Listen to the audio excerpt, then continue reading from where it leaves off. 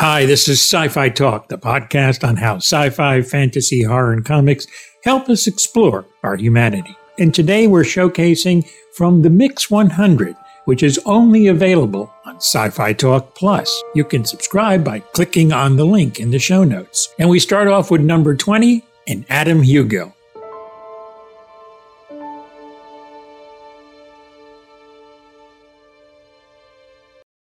Hi, today we have Adam Hugill, who plays Constable Carrot Iron Founderson. Say that 3 times on the new BBC America series, The Watch. Welcome, Adam. It's great to have you on the podcast. Talk about this wonderful show. Hi, thank you for having me. I'll tell you, what was it like when you first got the part? Did you do any research for him to go to Terry's books to kind of see who he was? Yeah, so actually I just got the call from my agent that there was a new TV series coming up, and I was in the gym at the time actually, and I was like, oh great, this sounds cool, I'm really excited. And then he was like, so the character's called Carrot, and I was like, excuse me? Carrot, his name is Carrot, and he's like, yeah, just go with me, and I was like, okay, I'm with you. So I got 2 scripts sent through, which was amazing, and I got to sort of really get a whirlwind tour of this world by reading the 2 scripts and then doing loads of research online about the character, the world of Morpork and Discworld, everything. So it was a sort of baptism by fire. I'd never read any of the books before as a child. I'd heard, he's a master, and I obviously knew of Terry Pratchett being, I think he's huge over here. So, but I sort of grew up on Tolkien and stuff. And my dad read me The Hobbit when I was a kid and all that. So I never sort of went to Terry's world, sadly. But so I did a lot of research into the character and what the world was about. And yeah, our scripts were wonderful to have as a sort of parallel to what we were going to create as well on top of all of that. In the stories and novels, he's kind of like the paperwork guy. Is Sam's teasing of him doing paperwork? Is that kind of a nod to the stories, you think? Yeah, I think so. I think Carrot is a very, very strong-willed and passionate man.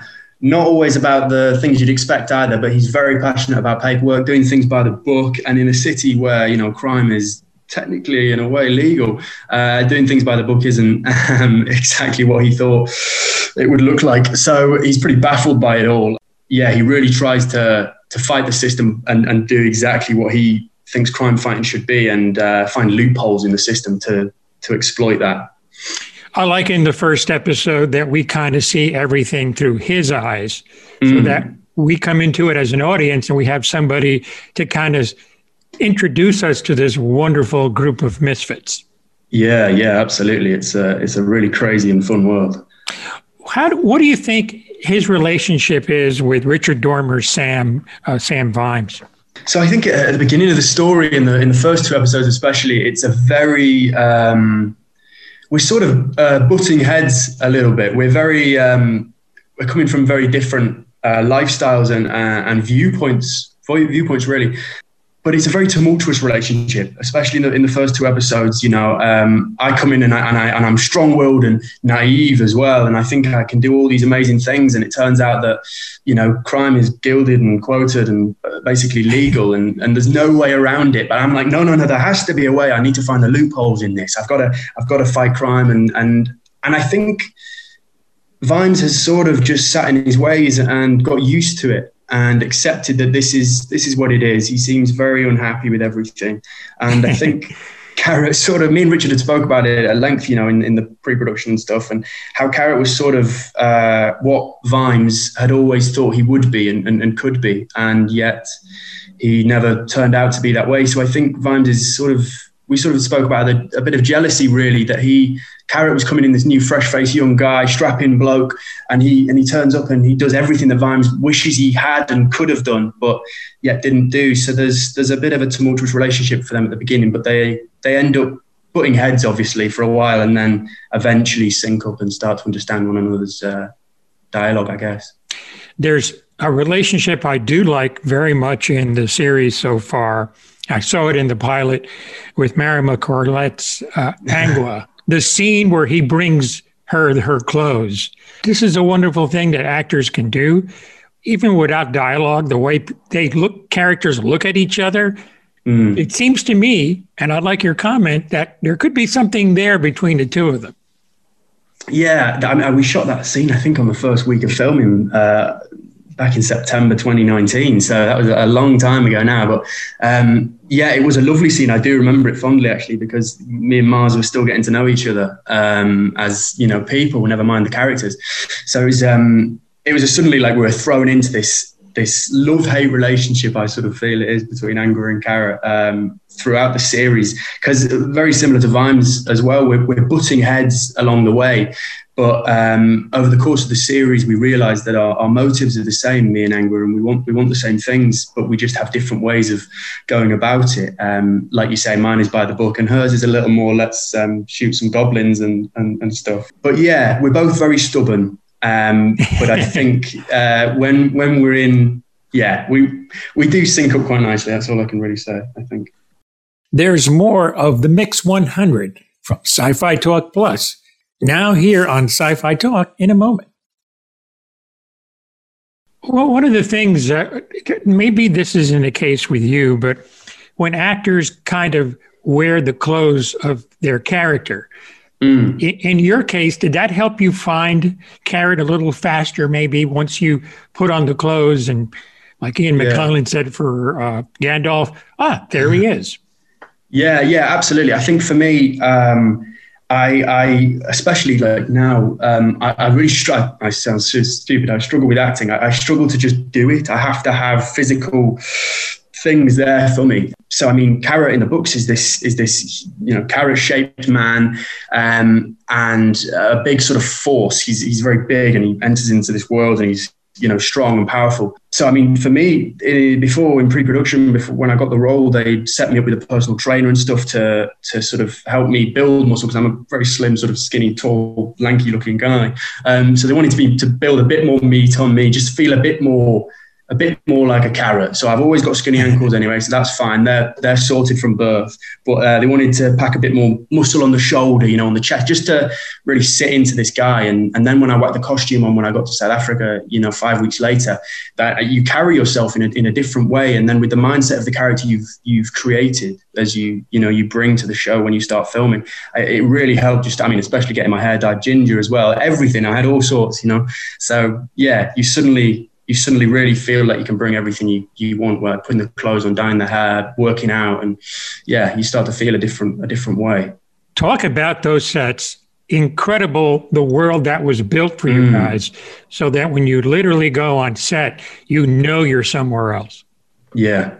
Oh my God, it was unbelievable, really. I've sort of done a handful of work before I did this. But this was unbelievable, really. Simon Rogers, the set designer, and all the crew out there that helped him build all this stuff were unbelievable. It was literally, I think Simon Allen keeps saying, fantasy with fingerprints. You know, everything was there for us. You know, we had a 360-degree set that was 30 foot high in the watch house. Like you'd look anywhere, the camera could look anywhere. You as the actor and the character could look anywhere, and you were still in this world. It was amazing, and there was constantly new sets we were building that were being built and we were arriving onto, and it was so immersive, and it was a wonderful experience to be on something that had such attention to detail as well. And I want to say for any diehard fans of the books that there are 1,001 Easter eggs hidden around the set, which you might be able to spot. Cool, very cool. You know, as I mentioned earlier, I love Misfits, and this is a wonderful gang of misfits. I think we all feel that way, you know, finding a sense of belonging sometime in our lives. And then you plug in these wonderful actors, starting with yourself and Sam and Joe, Eaton Kent, and Marima, of course. Yeah. What's the set like when you all are there together? The chemistry is definitely there.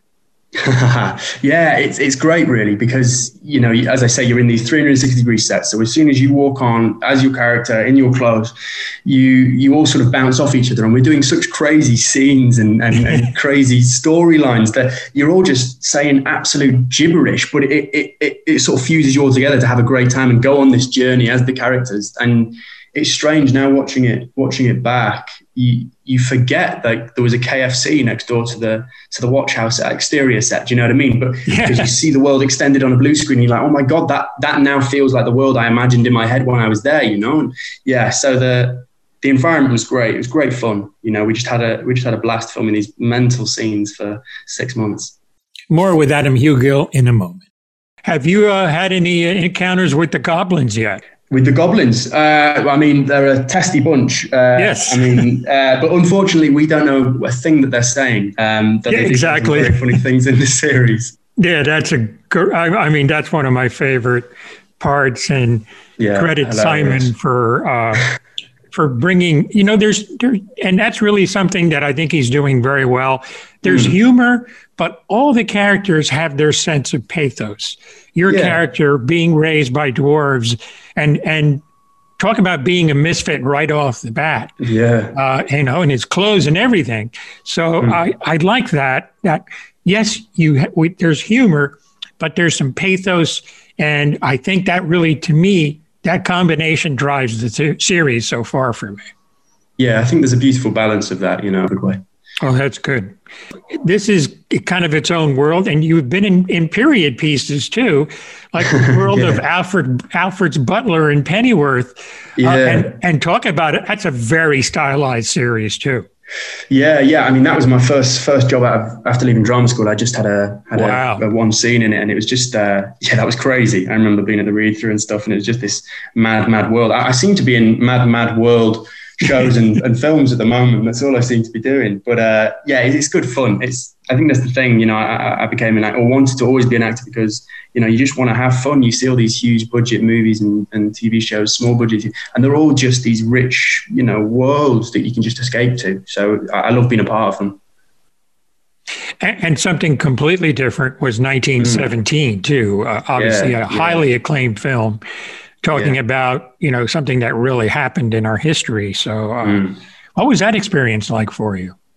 It was amazing, honestly. I think it's still to this day one of the most bafflingly brilliant experiences of my life.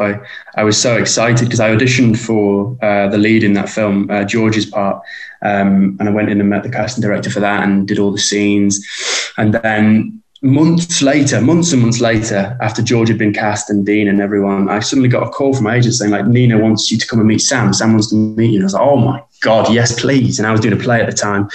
And I went in and met, and then it was just this awesome meeting. And then again, months later, I finally got the part and then got to be on set. And it was just this unbelievable story. Unbelievable. Yeah. And it was an honor to be a part of it, really. And I've loved Sam Mendes' work since I was a kid. You know, Road to Perdition, I think was my first movie of his I saw. And so I was just, and Roger Deakins as well. I'm obsessed with cinematography. So I'm just a big nerd, really, of all things cinema. So, oh my God, just to see him on set and talking about a shot was just fast. So yeah, it was just a fascinating and amazing experience for me. I've been very lucky.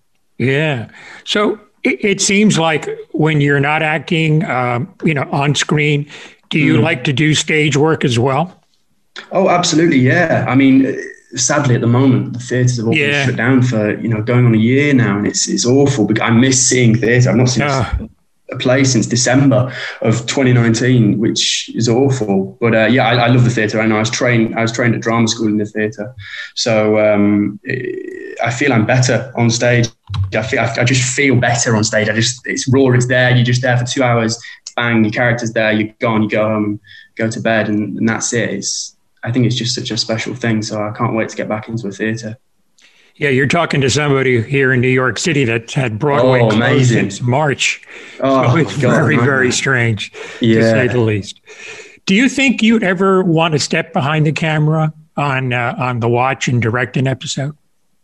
Oh, God, I don't know whether I could direct something this early on in my career. I'm only just starting here. But yeah, I mean, at some point in my life, I would like to step behind a camera in some way. I think it'd be really, even when they're setting up a shot, I'm fascinated by what's going on and listening to them all talking about how to set a shot, what lens they're using, and the lighting as well. As I say, I'm obsessed with cinematography. So I think I want to spend a good another 10 years, hopefully, touch wood, learning about everything, and then maybe I'll do a Paul Bettany and make a short film and then a movie. Who knows? That's an excellent strategy. Well, Yeah. it's been great to talk to you, Adam. Obviously, all of you are very talented actors. You can't fake the chemistry that you guys have, and it's a lot of fun to watch this series. Oh, As I thank said, you. such a wonderful combination of humor, drama, and pathos, and it's such a lovely mix. And when I first saw The World, I was totally blown away by it. I go, wow, I feel like I'm there. So Yeah. it's a credit to you and all the craftsmen that are working on the series. And we just heard part of what's on Sci-Fi Talk Plus. It's a great podcasting gift, not only for yourself, but also for friends and family. There's 900 episodes, commercial-free, uncut, and even special programs. The best part, it's free. Click on the link in the show notes for free lifetime access. The Mix 100 is part of Sci-Fi Talk Plus, and who selects it? Well, you, the listeners, of course. The ones you're hearing is the current list, but that will update as people pick the episodes they listen to. It's all done by downloads. This is Tony Tolato. Thanks for listening.